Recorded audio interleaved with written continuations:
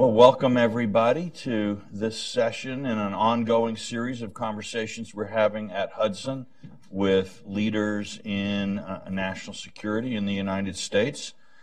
Today we have Senator Cory Gardner with us. Senator Gardner is the junior senator from the state of Colorado who joined the Senate in 2015. He previously served as a representative for Colorado's 4th Congressional District from 2011 to 2015, so he's another one of these millennial job hoppers.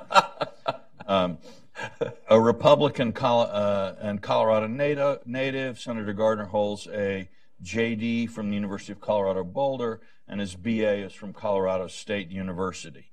He's a prominent voice on national security and international affairs. He's on the Foreign Relations Committee and is the chair of the Subcommittee on East Asia, the Pacific, and International Cybersecurity Policy. Now, how he managed to redraw the map of the world to include cybersecurity in East Asia is actually a story which I hope he'll tell us this morning. But from this position, Senator Gardner has advocated for strong American leadership in concert with our allies around the world. Senator Gardner does have to leave very quickly. There is a briefing he needs to get to. So at 9:45, we're going to end our session right on time. And I would ask our guests to stay seated until the senator leaves so that we don't obstruct his exit.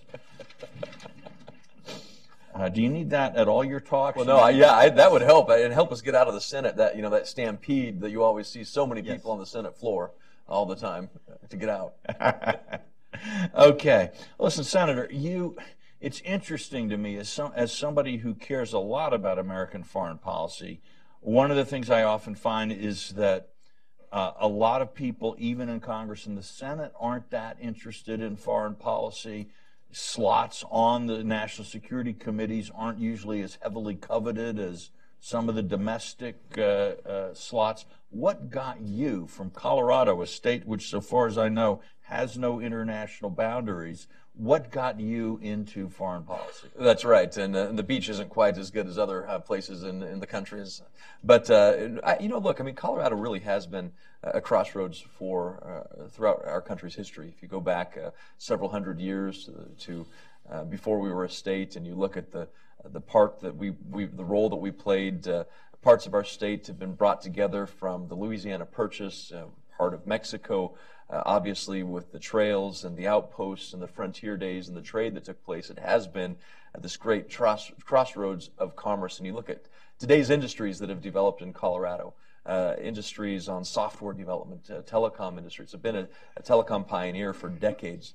If you look at the work right now in aerospace, aviation, and you look at the work in agriculture, this is a state that relies heavily on foreign opportunities, international trade, and is a very, very pro-trade state.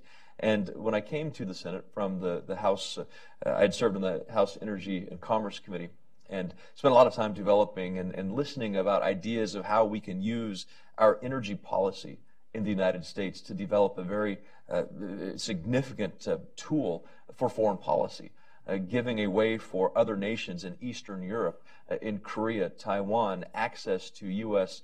technologies, know-how, innovations, and yes, actual energy sources, oil, natural gas, LNG exports. And that became such a significant talking point that it really led into the Senate now, where how do we take advantage of what Colorado has experienced? How do we take advantage of the tools we have as a nation on energy? And then look at it from the opportunities around the globe, overall economy, what our concerns are with security. And that's specifically what led me to Asia and what we need to be doing. Yeah, because that is interesting. When we've talked about foreign policy in the past, Asia has always been kind of at the center of your concern. Yet if you read a lot of the daily newspapers, sort of Europe and the Middle East seem to dominate. Why have you, as we might say, pivoted to Asia? Yeah, it's interesting. I think if you go to Congress day to day, you pick up the newspapers, you go to the House or the Senate, the day-to-day attention that seems to be focused is focused on the Middle East, and rightfully so, with the challenges that we have there. But in the meantime, we've sort of stopped thinking about a long-term Asia policy. Now you have fancy catchphrases and slogans that have been developed over the past couple of decades, or this pivot or that balance, and I supported them. But we don't have more than a 4-year or 8-year presidential outlook when it comes to Asia. And this is an area of the world that is so significant in opportunity. This isn't just this isn't an area of just problems. That perhaps there are other places around the globe that just problems. Asia is abundant with opportunities. This is an area of the globe that will soon possess 50% global population, 50% global economic output, GDP, an area of the globe that has the largest standing armies in the world, some of the largest standing armies in the world. This is an area that has the vast number of our, majority number of our defense obligations in Asia. It's where 2/3 of the people of this country will travel. It's something that, Congressman Randy Forbes has talked about in testimony before our subcommittee. So it really is an opportunity that we should be looking at. And one of the things that sticks out in my mind was a conversation I had in the Philippines with a leader there who said that in the foreign ministry, who said it used to be that the Senate had people like Senator Inouye, Senator Dole, Senator Stevens, people who were very much interested in what was happening in Asia, but they're gone. They're no longer in the Senate. And so who replaces them? Who fills them? And I think we do have some more coming up in the Senate, but we need to be looking at Asia. Who are some of the senators that you think are Asia focused? I think if you look at people like Dan Sullivan, who's really been a great leader in a number of issues, had experience at the State Department before joining the Senate for the state of Alaska, excuse me. You look at his work on defense, missile defense issues in particular. Somebody like a Steve Daines, who has experience in the business side of things, living in Asia and working in Asia. David Perdue, the same, spent time living, I believe, in Hong Kong and in China on the business side of things. People like Brian Schatz from Hawaii. I mean, there's obviously people that are rising to this opportunity. What are the keys, do you think, of how does America demonstrate to Asians that we are engaged and that this is a central concern? That's a great question, and I think there's from the people who know Asia, the Asia better than I do, the people who are real experts, live there, know the business, know culture. It's a region of the globe that really focuses on face, that really wants to not just hear about the interest of the United States in Asia, or maybe read a policy paper about what we think and what we think is fine and dandy. But I think what we need to do is show face, to show that we are there, and that means that we have the presence of U.S. government. We have visits by the president. I commend the president for taking a very extended visit to Asia, I think where we need to start that focus. That's Korea, Japan, China, Vietnam, Philippines, both the APEC and ASEAN opportunities, and to be there to show interest, and to not just show interest, but to actually develop that interest into partnerships economically, partnerships from a security standpoint, and to build out a longer-term policy than a 4-year, 8-year term of an administration. As I mentioned, let's create a generational Asia policy. We're working on some of that, but if we do that, then I think that's what this region wants. They want a line to somebody other than China on the rise, and we have to prove that we're up to that. Some people have called the U.S.-Japan relationship the most important bilateral relationship in the world. What is your sense of U.S.-Japan relations? What are they now, and how do you think they could develop? I think the U.S.-Japan relationship is stronger than ever. I think it was Senator Mansfield that had stated that. And this is incredibly important. If you talk to the people of Japan, I think the affinity for the United States is at its highest levels ever.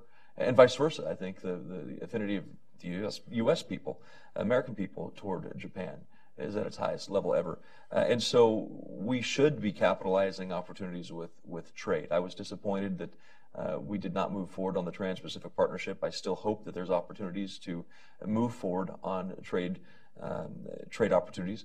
But Japan, from a standpoint of changes that it has seen are necessary for the security of Japan, the defense guidelines debate that they have been having and going through, very important in a region that has some of the biggest flashpoints in America right now, around the globe, quite frankly. China, the rise of China. Is it going to be peaceful? Is it going to be conflict? And certainly North Korea, which is conflict. Yeah. Where do you see things in North Korea? This is something that I think we have to take a lot of professionals at their word. Where Admiral Gortney, who was the previous combatant commander at NORTHCOM, stated that the situation on the Korean Peninsula is at its most unstable point since 1953. If you listen to Secretary Mattis, who stated that that North Korea presents the nation's most urgent national security threat.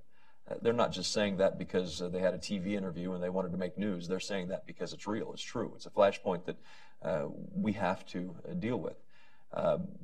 So I've spent a significant amount of time both in Korea as well as visiting with Admiral Harris, PACOM, with General Brooks, with Secretary Tillerson, with Ambassador Haley, about what we have to be doing and to achieve that goal, and that is peaceful denuclearization of the North Korean regime.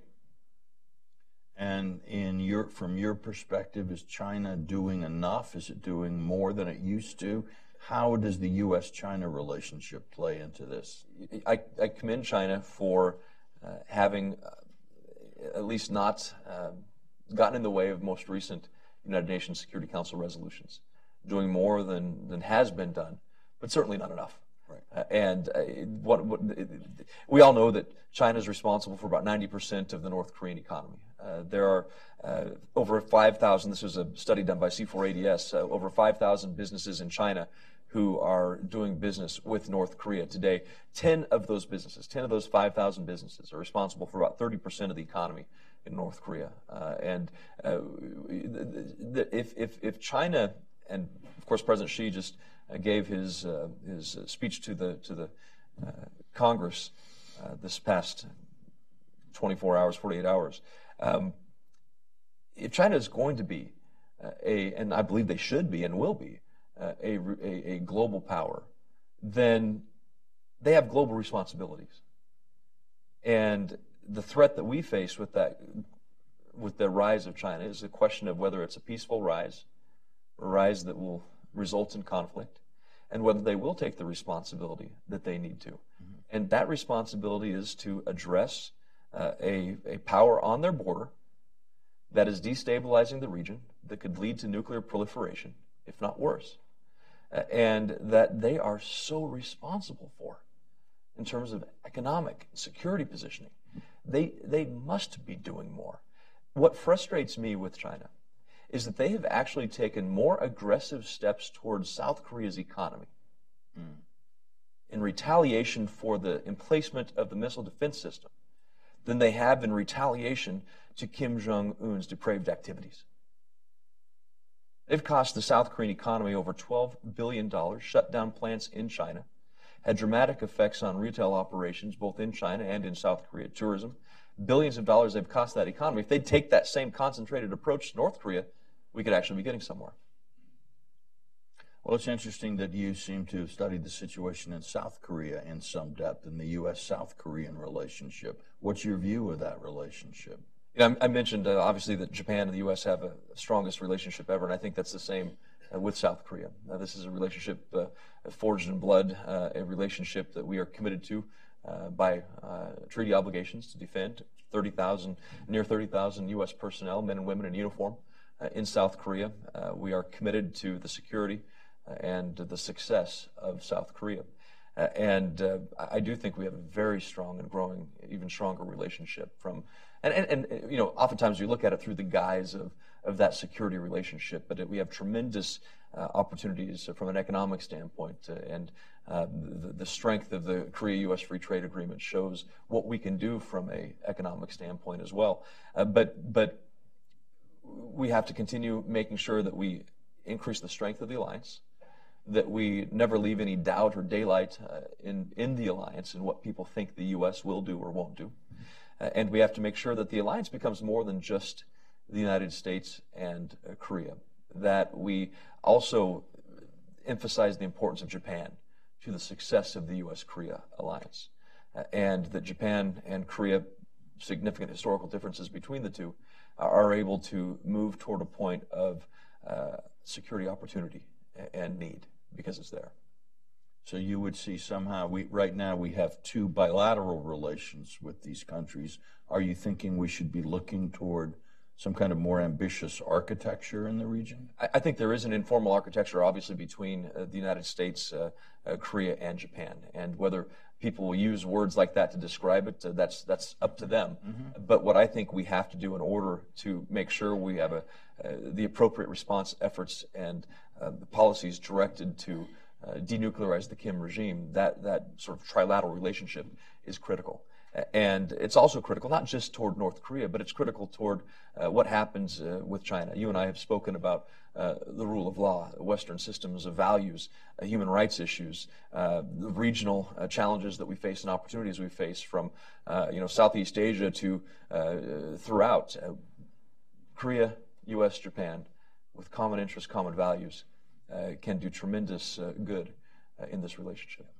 Actually, as you were talking, I was thinking, I'm not sure we should call these Western values anymore because, Korea, Japan, Taiwan, there are a lot of Asian countries that are really leading the way in some of these ideas. So that may be an old-fashioned term that we use. You mentioned India, and I know Secretary Tillerson is about to go and has made a speech before he left. Where do you see India fitting? I realize it's not part of the jurisdiction of your subcommittee. This is a sore point with me, this subcommittee issue. If you look at the way the State Department is structured, if you look at the way the Department of Defense is structured, they do sort of recognize the importance of an Indo-Pacific policy. For whatever reason, Congress, so I guess there's lots of reasons Congress can get things wrong, but for whatever reason at the Foreign Relations Committee, we put India in a different subcommittee than the Asia subcommittee. And I think if we're going to be successful in efforts that, for instance, the Asia Reassurance Initiative Act that I am promoting, if we're going to be successful in that type of policy, we have to look at this as an Indo-Pacific type of opportunity. And Secretary Tillerson, I think if you haven't had a chance to view his comments yesterday before CSIS, I think it's a very worthwhile read to get a good picture of what the opportunities that lie ahead with India. I mean, they will eclipse China in population. This is an incredible economic opportunity for the United States, and from a security standpoint, the partnerships that we can begin promoting in Southeast Asia, I think with the elevation of India to a major defense partner, this shows the significance that we are placing in that. And conversations with Harry Harris, talking about how every chance he gets to view this relationship through sort of that Indo-Pacific relationship, very important to do. And we've got to grow that. I had the first opportunity to visit India back in 2007, and you could just sense the excitement for those partnerships with the United States, and we need to capitalize on it. They're the world's largest democracy. A lot of common values that we should promote. And soon to become, I think, in population, the world's largest country that way, too. It's also interesting to see that India-Japan cooperation is deepening. How do you regard that from your perspective? I think, you have the values, right? The values of democracy, and you have other shared interests and values, certainly economic opportunities, but security opportunities are real. And that counterbalance in the region. It's pretty obvious that you have a nation that is very wary of some of its other bordering neighbors that we also are worried about right now. And to have that partnership with India, and Japan, I think can help stabilize those values in a region for generations to come, as nations who may not be interested in the rule of law or stability, or perhaps, as Secretary Tillerson said, sort of predatory economics, that India can be used to help offset that. Mm-hmm. Predatory economics. What do you mean by that? Yeah, I think it was a really interesting term. It's something that we've talked about. Just seeing how China, others may work with the nation on financing a project, building a port, a transportation system, very grand plans to tie the region back together to China. Done so in a way that may not have the most favorable economic terms to the host nation. Oftentimes ending up in a heavy debt situation that the nation, as Secretary Tillerson talked about, can't fully comply with, and then you end up in an equity situation. So the jobs don't materialize, the debt materializes, and then the equity goes back to the lender, so to speak. And so, thinking about Sri Lanka when we there's some that come to mind, and so I think this is a situation where India fits naturally into a partnership of, hey, there's better ways to do this, and we can have these conversations how to partner around the globe. And again, it's not about trying to tear somebody down. It's about trying to build the right side up. Okay. I guess we haven't mentioned Taiwan in this certainly a very interesting and important place. How do you view U.S.-Taiwan relations and their relationship to U.S.-China relations? I think our commitment to Taiwan is firm and remains as firm as ever. And I think we have to have a greater resolve when it comes to certain obligations the United States has toward Taiwan. I was a part of the first delegation to visit President Tsai after the inauguration. I guess was it just 2 years ago now, last year? But just a week or two after she took office, talking about these opportunities to build further and greater cooperation. Part of the legislation that I'm pursuing, the Asia Reassurance Initiative Act, will take a couple approaches to Taiwan. Number one, reaffirm our defense commitments and obligations. Number two, routinize or regularize, I can make up a couple of other words if we need to, the arms sales of the United States to Taiwan. I think what happens oftentimes is we have a lot of debate in Congress about these sales. Big numbers, big sales. They take years and years and years, and then it becomes sort of this peak argument, and it draws a lot of attention, a lot of aggravation. We do it, and then we don't do it, then we wait because so much political capital got put into that, and then it takes too long for the next one, and then it builds up this big argument again. If we regularize the sales, then I think it'll be a better approach and take out some of the conflict that goes to the argument around this. So that sort of a steady flow of lower levels rather than an interrupted flow with some big headlines. With big headlines and rhetoric. That's right. Yeah. Okay. No, that's interesting. But we also haven't talked about the South China Sea. There's so many, and this is what makes Asia so incredible. The challenges that we face there, obviously, with the South China Sea goes directly, and President Xi talked about South China Sea in his speech, 3.5-hour speech. You used to see that in the United States Senate. 3.5 hour speeches. You don't see it anymore. People would be sleeping. The South China Sea, he talked about it, but I mean, again, it goes to the concern that this is a militarization rise. Mm-hmm. So, is the U.S., in your view, doing enough about Chinese activities in the South China Sea? Not enough, or too much? Yeah, I agreed with. I think it was Secretary Carter, who said the United States will fly, sail, operate anywhere, everywhere the international law allows. It's a horrible paraphrase, but he said something to that effect. Yeah. And we must continue to do that. I worry that the previous administration did not follow through on that statement, and I want to make sure that this administration is following through on that same policy that I think we should adopt. And so part of our effort through the legislation would be to create additional operations through South China Sea, exercising our rights under international law, to continue to demand that international law be followed, recognize that the tribunal be followed through, and that we respect international law. And we must continue to do that, to insist on it, and to operate, as Secretary Carter said, in a way that shows we mean it. Yeah, I'm not sure that China fully understands the role that freedom of the seas plays in U.S. history, that more of our wars have started over this issue than any other war. And so if you wanted to have a war with the United States, interfering with free navigation in international waterways would be a great place to start.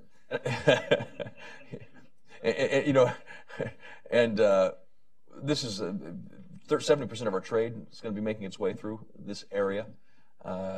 Where's the next South China Sea crop up? And if we don't put a marker down on this to make sure it doesn't continue, there will be more. It's also vital to Japan's economic security as well. So, and usually when we talk about wars started by water, we're just talking about Colorado and Kansas. They have better lawyers than we do.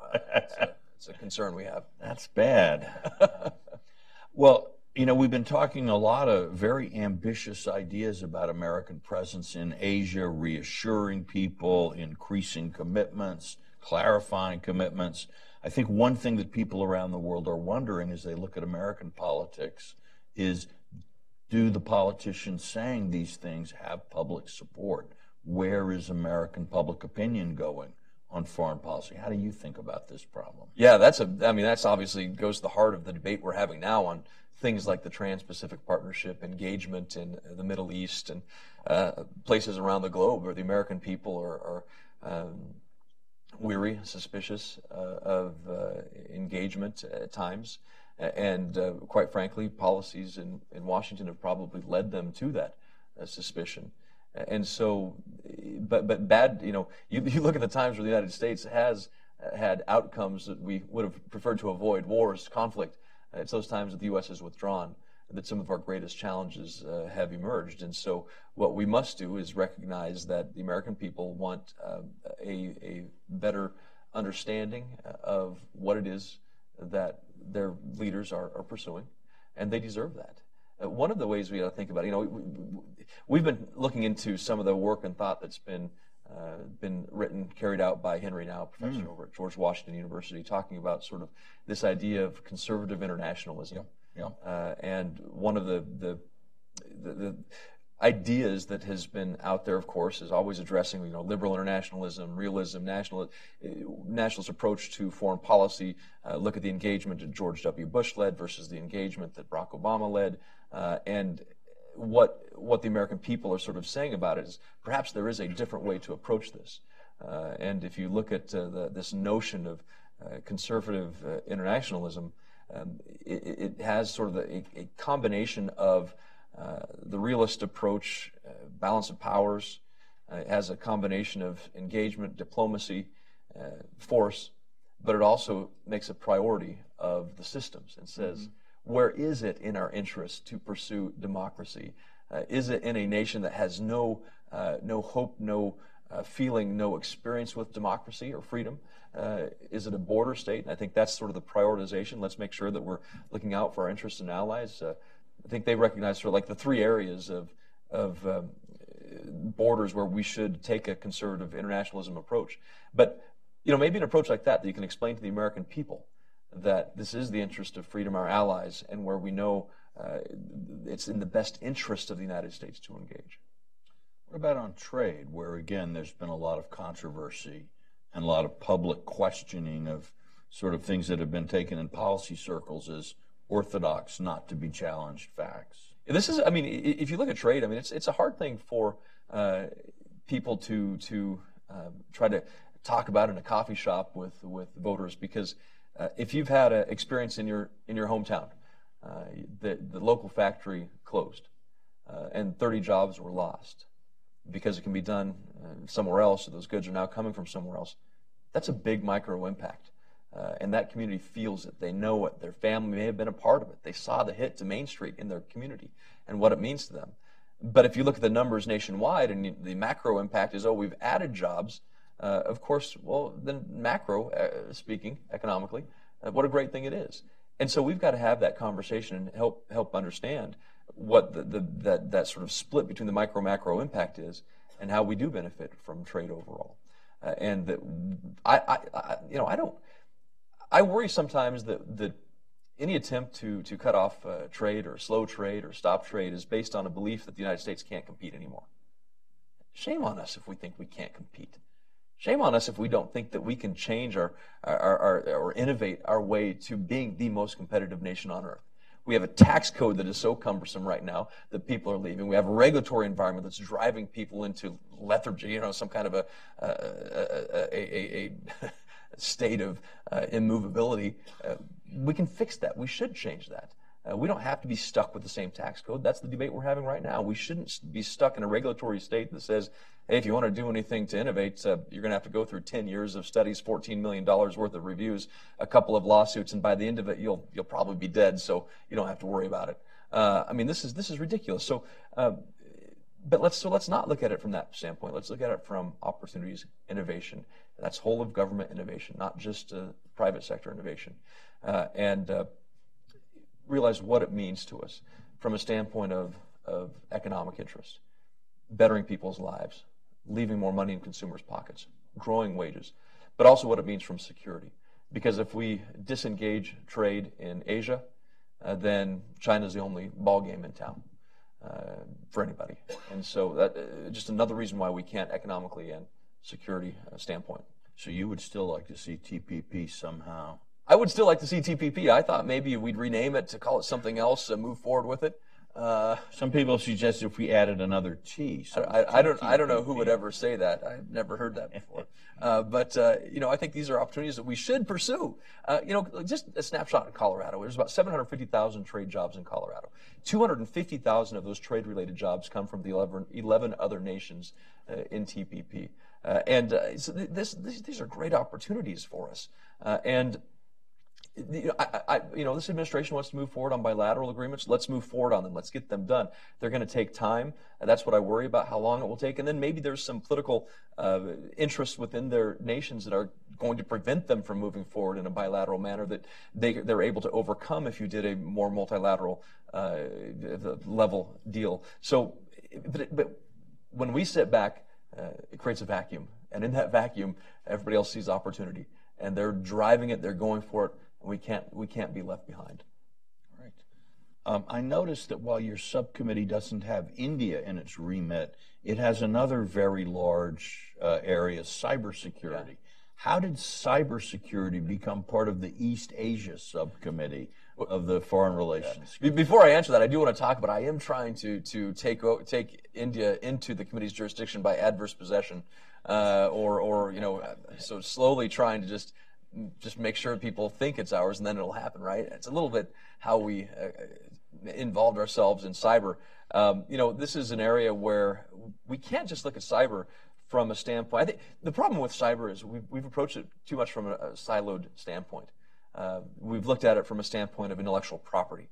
We've looked at it from a standpoint of security risks, whether or not somebody can penetrate the infrastructure of the United States and steal defense plans or weapons systems. The answer appears to be yes. Yeah, on all of them. And so raise your hand if you think China has your fingerprints. I think most people would raise their hand. So this is a scary, asymmetric area. And the way we ended up with it in committee, looking at the need to address this not just as a defense issue or a IP issue, to look at it as a foreign policy issue. I said, do we have cybersecurity in the jurisdiction of the Foreign Relations Committee? And they said, no.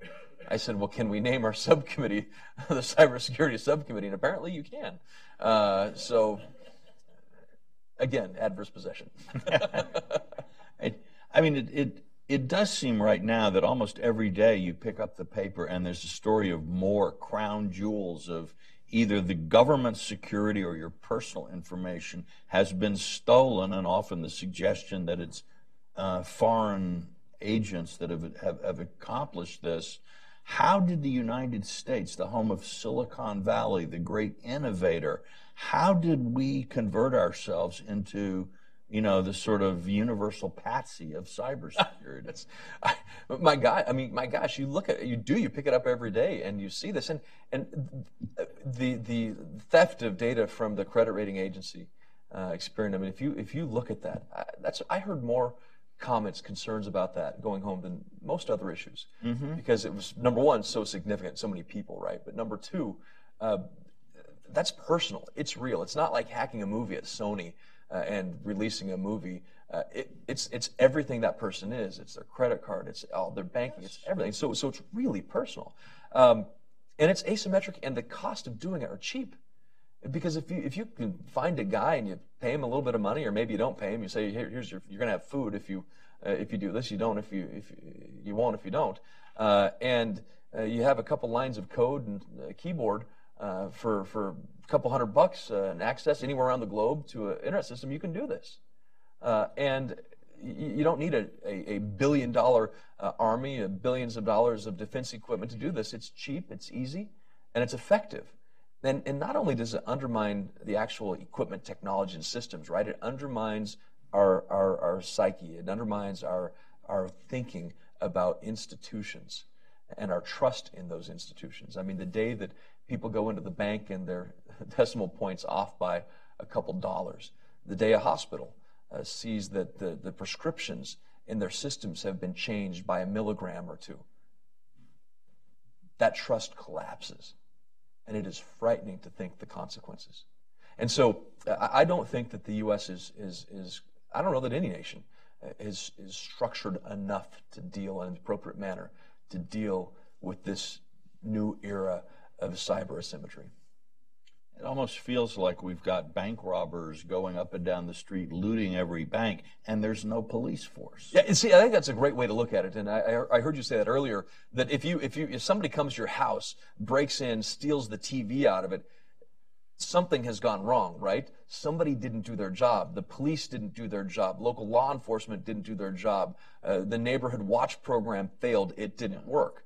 But when you turn on your computer, you log into your bank account, and there's a ransomware that's been installed, there's something that's been there, who's responsible for that? It's this wild west. It's this frontier. Corporations, when they see that their plan for a certain chemical has been stolen, who is there saying, yep, we're on the case with we're on the case with the magnifying glass. How do we do that? So we've supported a couple initiatives that I think are very critical to help get us up to speed, but this is an asymmetric threat in an area that is not going away. Yeah. And as you say, it involves corporate interests. You fear that the utility might be hacked. Right. I mean, it's national security and personal security. If you give an example of utilities, this is just we had a hearing on some utilities here several months ago. I also chaired the Energy Subcommittee, the Energy and Natural Resources Committee. We had a cyber hearing, and we had a utility executive testify and tell us a story. They had hired an analyst to come in and go through their utility to tell them what was working, what wasn't working, what they needed to do, what they needed to change. So they sit down after the survey is through, and the analyst is sitting there saying, hey, and by the way, you got a piece of equipment in your control room that would never be allowed in a federal facility. And the IT team at the utility says, great, which piece is it? We'll fix it. And the guy says, well, I can't tell you, it's classified. It sounds like a joke, but this really happened. And so we've got to fix this.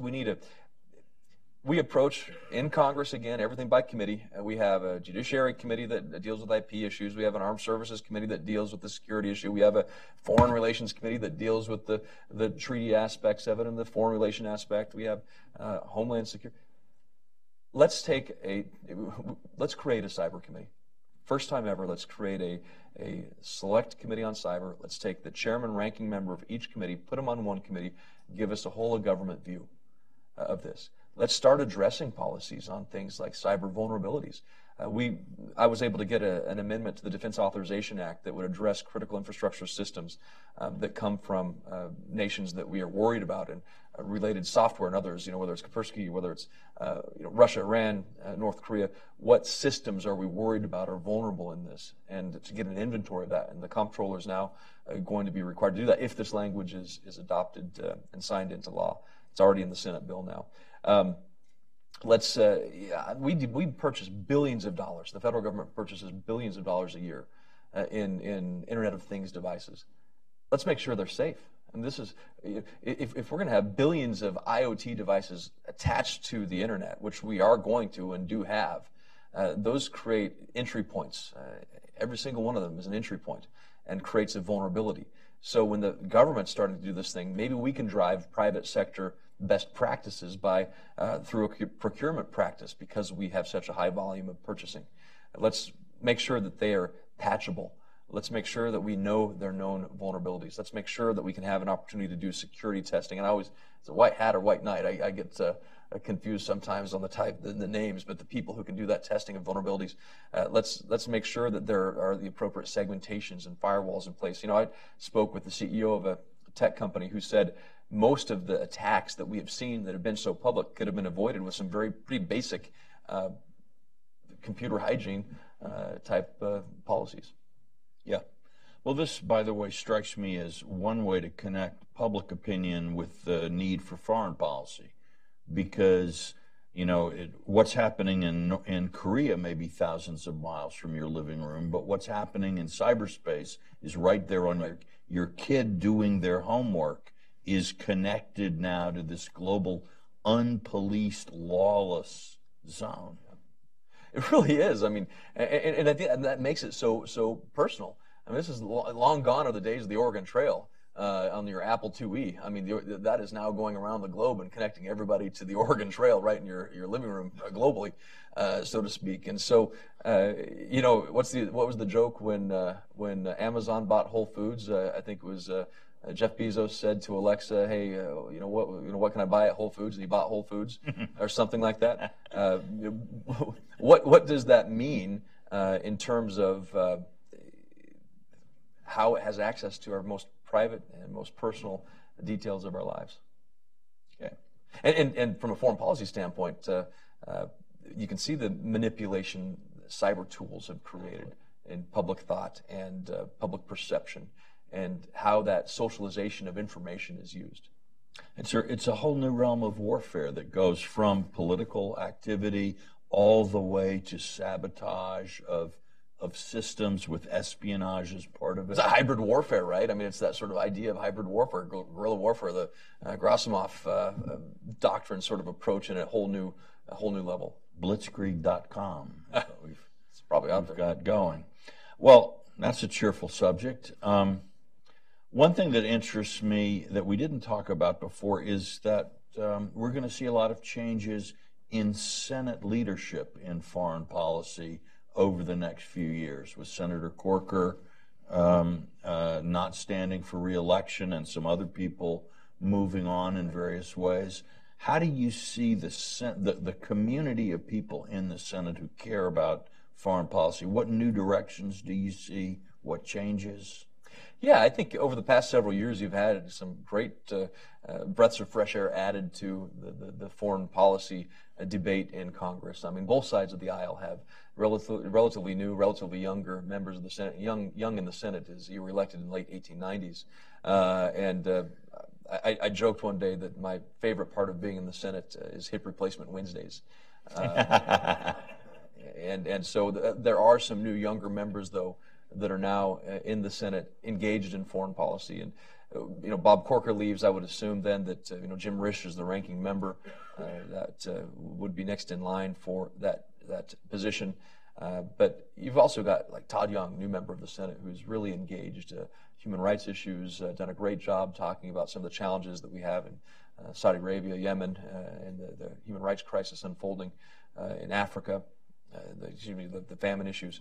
So I mean, this is good dialogue to have, good time to have that change and a fresh approach. But we have to not walk away from our engagement. We have to justify that engagement to the American people in a way that perhaps we're not doing a good job of. Through the lens of why do we do this? Why is it necessary? What happens if we don't?